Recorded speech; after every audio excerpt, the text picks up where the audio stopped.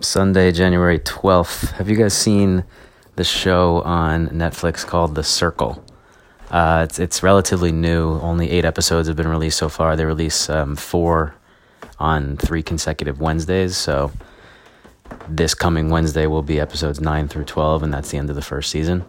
It's a reality show / social experiment, I guess. And the concept, I'm not sure if I'm excited to tell you that I'm wildly fascinated by it or embarrassed to say so, because you'll see if you decide to watch it. But it's essentially a game where all the players is 8 at a time, and some leave and some come. You get voted off the island type of thing.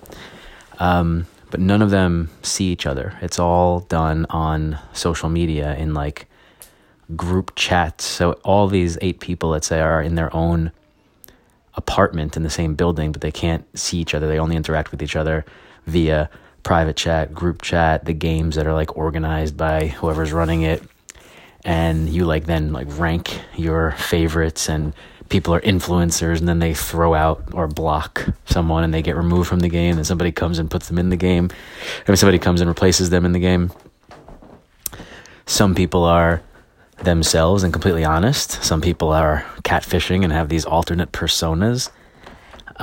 It's just I don't know.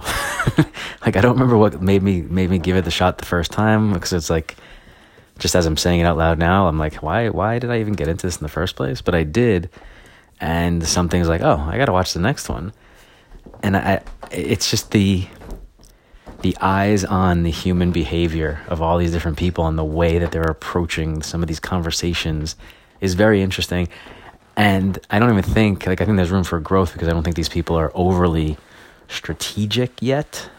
They're just more into being cool and trying to make friends and allies. And I don't know if they're really playing the game. I think the winner gets $100,000 or something. So it's there's real money at stake here. Anyway, I would say give it a shot, because it's interesting to see how other people view social media and how they think about what people are saying and what do people really mean when they're saying this. And if I say this, how will someone take it? It's cool. Check it out. The Circle.